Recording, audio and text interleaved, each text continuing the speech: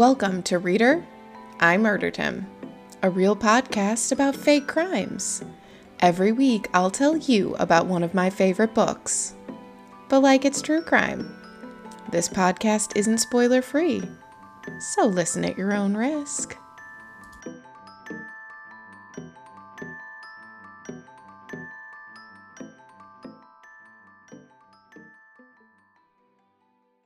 While summer this season might be lingering on for a few more weeks, those summer feelings are just about over as school starts here in the Midwest in just a few days.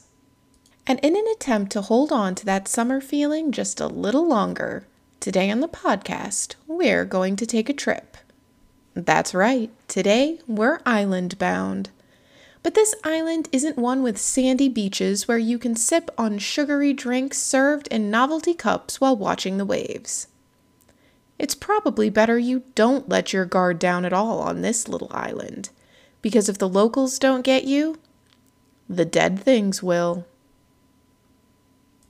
Today we're heading to Clifford Island to uncover the mystery of why it feels like time has stopped on this little island off the Wisconsin peninsula, and why the island locals never seem to leave. Is it simply a small town filled with loyal lifers who can't imagine living anywhere else? Or are the rumors true, and living on Clifford Island comes with the unspoken rule that you never leave because the island needs you? I'm Risa P., and today we'll be uncovering the truth of the legend of Clifford Island.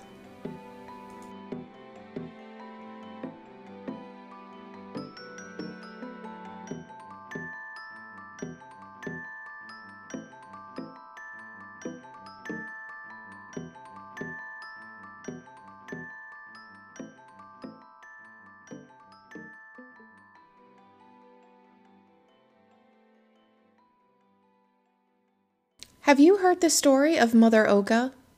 Probably only if you grew up on Clifford Island. But for Clifford Island children, Mother Oga was a bedtime story staple. While the exact text is almost impossible to find outside of Clifford Island, here's an approximation passed down through word of mouth from island locals themselves to us here on the outside. Once upon a time, there was a child who had a stuffed dog, and she loved that stuffed dog. She carried it around with her everywhere she went, wouldn't go to sleep without it at night, carried it everywhere from doctor's appointments to church to the grocery store. She even stuffed it inside her tiny toddler-sized backpack on her first day of preschool. She carried that dog around with her until its fur wore thin and she began to grow up. But she still loved that dog and took care of it and kept it in a special place in her room, even when she was too old to need it with her at school or the doctor's office. And Mother Oga saw that she still loved her dog, and so Mother Oga left the little girl alone. But the little girl had a neighbor, and he was the same age, and he had a stuffed bear that he loved. But as he grew up, he no longer loved the bear. He let it wear out, and then he shoved it in a bin with other old toys that got pushed to the back of his closet as he made way for new things. And Mother Oga saw that the boy no longer loved his bear, and that the bear was no longer in his room. And so Mother Oga came for the boy in the night and dragged him away to her house, where he was never seen by his family or friends again.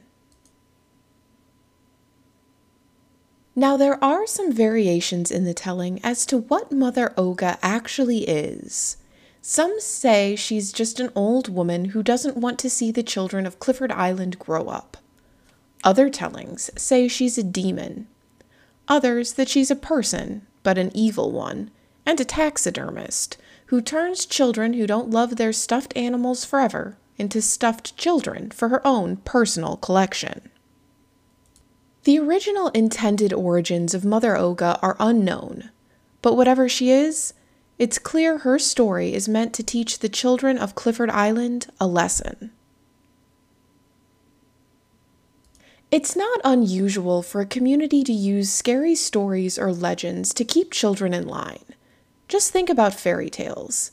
Even the Bible, a book that isn't considered a legend by many, uses tales of violence and distress to encourage its adherents to follow certain laws and rules of behavior in their everyday life. So Clifford Island has some strange myths. And so they've taken those myths and gone through the process of illustrating them, laying them out, producing them as children's books, and distributing them throughout every home and elementary classroom on the island. At this point, all we can say is that Clifford Island takes their island culture very seriously, and is, perhaps, veering into cultish territory.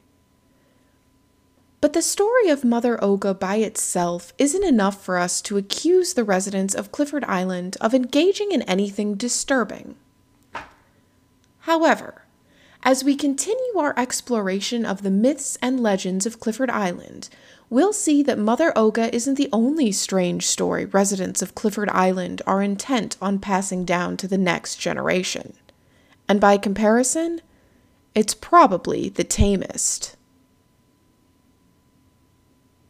Clifford Island isn't just a place with a penchant for terrifying bedtime tales.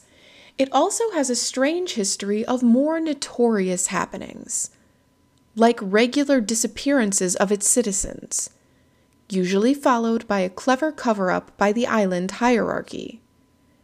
And the fact that Clifford Island has censorship powers that would put the press office of the British monarchy to shame? Ever wondered why you haven't read stories in the national mainstream news about Clifford Island, its strange rituals, or its frequent disappearances? That's because Clifford Island's power isn't limited to the small ruling body of elected and respected local leaders. It extends all the way to the U.S. mainland.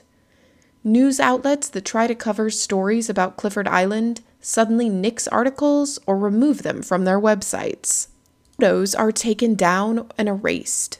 Visiting reporters are put off as soon as they set foot on the island by a barrage of uncooperative locals and an island that doesn't seem to have a single hotel or Airbnb rental unit available. If you want to learn about Clifford Island, you have to do an internet deep dive. And the places where you'll find things written about Clifford Island wouldn't exactly be considered reliable sources. But maybe that's what allows them to continue to share the true stories of Clifford Island with the rest of the world. Because the powers that be on the island know no one will take them seriously.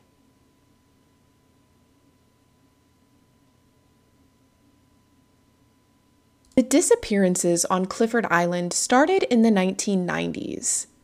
At first, it was just individual people, nothing that couldn't rationally be explained away. Ships could go out in the lake and not come back. The island was small, and sometimes when someone wanted to leave, they wanted to leave it all. They took the ferry and didn't tell anyone where they were going. It happened. But on June 17th, 1994, something happened that would change Clifford Island in ways no one would ever expect. The events of that day took Clifford Island from a small island town to a living urban legend. But we'll come back to that, because our episode today is about one specific missing person. And for most of her life, Willow Stone had no connection to Clifford Island. She didn't even know it existed. So how did the island come to claim her as yet another of its victims? Or is the legendary evil of Clifford Island just an excuse to cover up the actions of a more mundane kind of evil? A person on Clifford Island who got so wrapped up in the stories they could no longer tell reality from their own imagination. Willow Stone worked as a teacher, the kind of teacher who always keeps snacks in her class for the kids she knows don't get breakfast or lunch at home. The kind of teacher who wins awards and gets mentioned in kids' college application essays. She was admired by her colleagues, held up as an example by her administrators, and trusted by her students. And Willow loved teaching just as much. She was in it for the kids. She loved watching young people learn and grow. She loved when they let her into their lives and shared pieces of themselves, like what they dreamed about doing when they got out of school. But even more than her students and her job, Willow Stone loved her family. Her husband and her young son were the heart of her life. Anytime she talked about them, she would light up, and that was all she needed to be happy. Her small but cozy house, her husband, her son, and work that made her feel fulfilled. It wasn't a glamorous life. There were plenty of late nights feeling frazzled while grading or working on a lesson plan that just wasn't going over the way she hoped. There were nightmares that kept her up with her son and left her feeling exhausted. There were spats with her husband about the little things when they were both tired and overwhelmed. But it was the kind of life Willow felt content with. She didn't want much, and this was everything she wanted. And then there was the accident. The kind of accident out of every parent's worst nightmares. Willow's son was playing in the yard, and his ball went into the street. A car came down the road too fast, with a driver who wasn't paying attention. There was nothing Willow could have done differently. It wouldn't have mattered if she'd moved faster. A dozen more lessons about looking both ways when you cross the street wouldn't have helped when a car sped around a blind turn with no warning. There was nothing Willow could have done. But that didn't matter. Not to Willow. In that moment, her world fell apart, and without the anchor of her son, the other pieces of Willow's life started to slide away too. She stopped caring about her job, got the names of her students confused, or didn't recognize kids she'd taught for years. And she cared about that, but not enough to pull herself out of the haze of her life. She still loved her husband, but being with him hurt. And his grief wasn't the same as hers. They struggled to find common ground. Where Willow's husband wanted to move, leave their house behind, and start over in a place without painful memories, Willow wanted to sit in that house, not changing a thing about her son's room, so she could wake up every morning with that bright spark of hope that he was just sleeping down the hall, even as reality came crashing back to her just seconds later. That spark of hope was enough for Willow. It became everything to her. And so she tended to her son's room with ritual madness. She laundered the sheets to keep them from getting musty, and then put them back on her son's bed, peeled back like he'd just gotten out of bed and headed downstairs for breakfast. She kept the posters at odd angles on the walls, like they'd been stuck up by a 5-year-old who couldn't quite reach the top, which they had been. She cleaned the room with a mania that made her husband ask if she needed to talk to a professional. But for Willow, this was therapy. It was the only way she had left to take care of her son. And then one day, while cleaning her son's room, she finds the words Clifford Island scrawled on the floor. She doesn't know where they came from or how her son might have heard about Clifford Island, but none of that matters. Willow quits her job and makes a plan. She will move to Clifford Island and stay there until she gets answers. Her husband doesn't want anything to do with it, and they separate, their grief pulling them in different directions. Willow finds a job on the island as a youth counselor for the local parish, and even though she's not religious, doesn't even believe in God, the job is working with kids, and Willow knows she can do that. So she lies about her faith, gets a job, and moves to Clifford Island.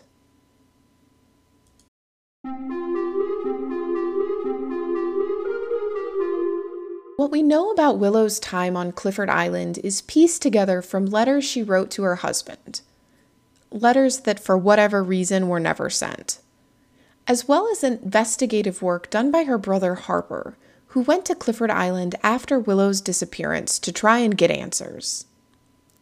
And while Willow's body has never been found, the local police have never investigated her disappearance.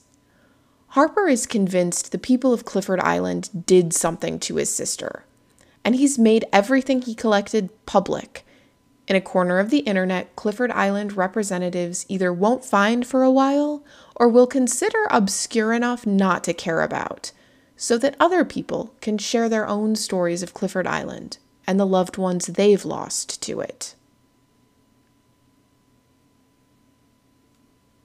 As far as anyone can tell, Willow made it to Clifford Island and her work as a youth minister. She worked at Clifford Island's only church under Pastor Rita, the woman who unofficially ran Clifford Island. While Pastor Rita didn't have any official authority outside the church, decisions on the island weren't made until Rita signed off on them. People deferred to her judgment and her authority. She was the woman who made things happen on the island. And in her letters, Willow noticed some strange things. There was minimal cell service, which was to some extent to be expected on a small island. But the people on Clifford Island didn't even have cell phones. Willow could walk through the whole downtown, past moms sitting at benches on playgrounds and teenagers clumped together on the sidewalk, and not see a single smartphone. The teenagers were all engaged in some kind of collective 1990s nostalgia fashion, and the library seemed to have stopped getting funds for new materials sometime around the mid-90s. It didn't even stock DVDs, which by 2020 standards are already outdated technology. And at first, these things don't bother Willow because she is too lost in her grief to notice anything strange. But then her gut starts to get an unsettled feeling. She reports feeling like she's being watched. She finds footprints in the snow around her house, stopping at her bedroom window. The tone of her letters becomes more urgent. She is convinced something is going on the island, and she's been brought in intentionally for reasons she doesn't understand. Willow talks about seeing things in the dark, like her son, not just memories of him, but him exactly the way he was before he was hit by the car. Alive, well, and happy, beckoning for Willow to follow him into the forest that surrounded her house. But as Willow tries to investigate, she is shut down by every adult she talks to. Sometimes her questions get a sympathetic smile, and Pastor Rita, busy as she is, always seems to make time to talk with Willow. But it's not until Willow starts talking to the teens and youth group that she realizes there is something very wrong on Clifford Island. But before she can say what it is, the letters stop, and all trace of Willow has disappeared from Clifford Island and everywhere else.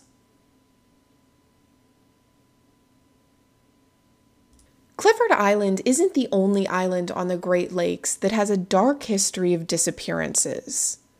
If you happen to do some digging online, you'll find that people have compiled a history of disappearances on these islands, and they all follow a pattern. At first, it's just a handful of missing people, fishing boats and hunting parties that don't return and are never heard from again. Then a larger group of people go missing, this time with no easy or rational explanation to explain away where they could have gone. Then, sometimes months, sometimes years later, the whole town will disappear in a Roanoke-style mystery. The indigenous people who lived on the islands long before European settlers moved in talked about a great evil that lived in these places. An evil that would wake at regular intervals and devour the living, going back to sleep only after it had satiated its hunger. And when the island was finally wiped out, it would move on to the next one. And Clifford Island was right in this chain. So, if you believe the stories, Clifford Island had already experienced the first two stages of disappearances.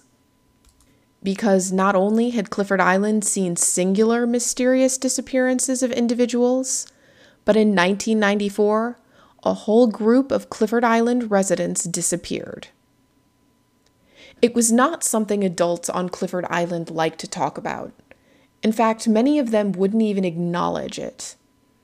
But on June 17th of 1994, a group of Clifford Island kids went to the annual youth group sleepover at the church. The youth minister at the time was in charge of watching over them, and it was an event he'd successfully hosted for years. It was a Clifford Island tradition that everyone looked forward to.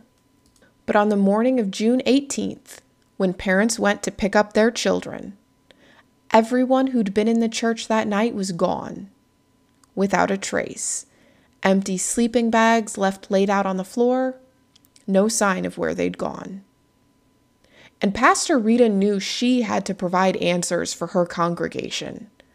And the story she gave them, as told in audio interviews by several Clifford Island residents who were there, was less an explanation and more like a sermon. Pastor Rita had spent hours digging through the Clifford Island archives until she found one first-person account from an island that had experienced the disappearances before. It was written by the single survivor of that island, who claimed he had been spared because his brother had been taken in the second wave of disappearances.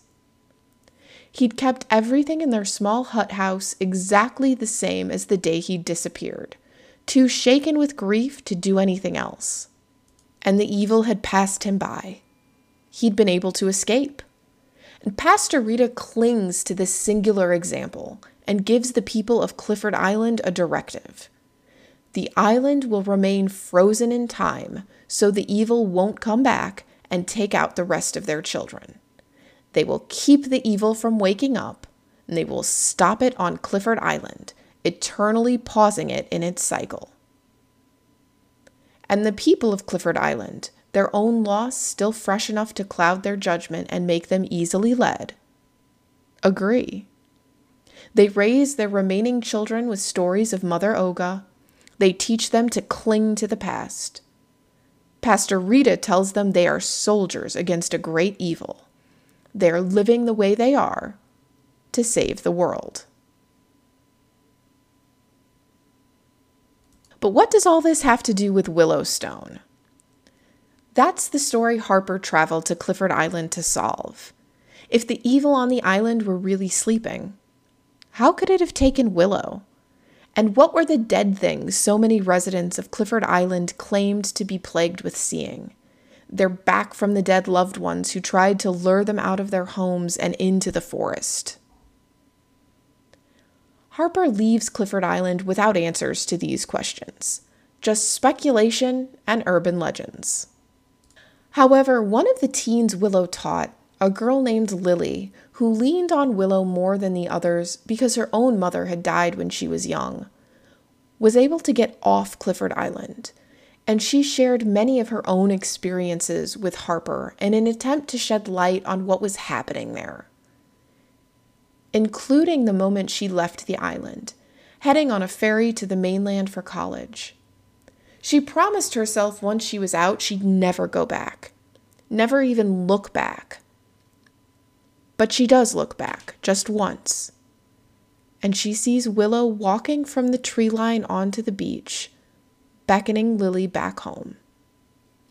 It's Willow, but it's not Willow. For years, her whole life up to this point, Lily had been convinced the adults of Clifford Island were suffering from some kind of mass delusion, that their belief in evil and dead things caused them to see things that weren't really there.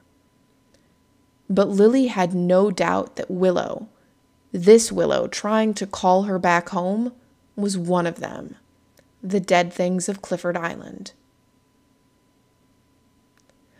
Unfortunately, this is the last record of Clifford Island available in Harper's account of what happened. There is no other information about the island, or Lily or Willow, or anyone else. What happened to Willow remains a mystery. But if you have your own stories about Clifford Island to share, you are not alone.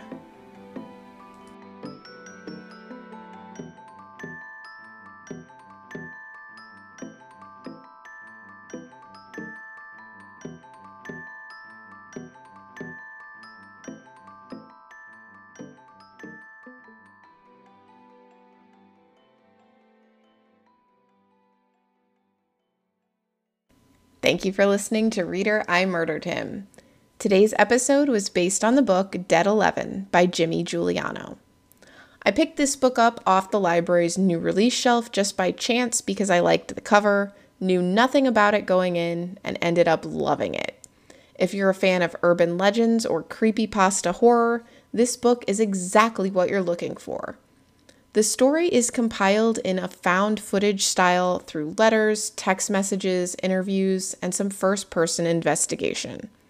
And the very last chapter will leave you thinking about Clifford Island even after the book is finished. It's not a beach summer read, so feel free to read it at any time of the year. If you like your book seasons to match your real seasons, this one does have snow.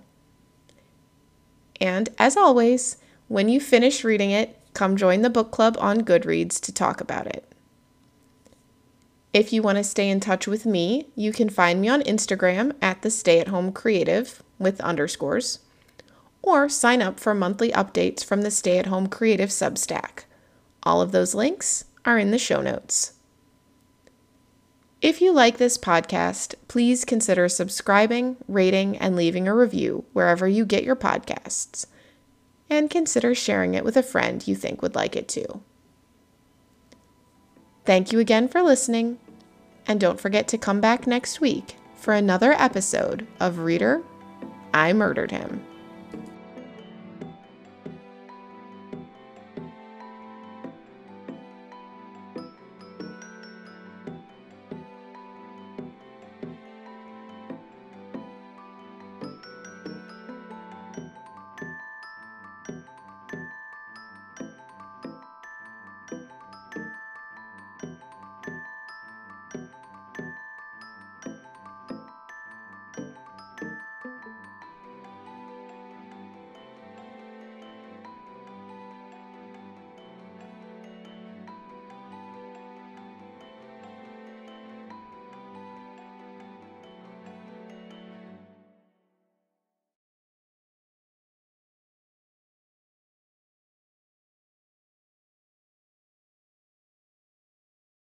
Salvis Mr. Lee.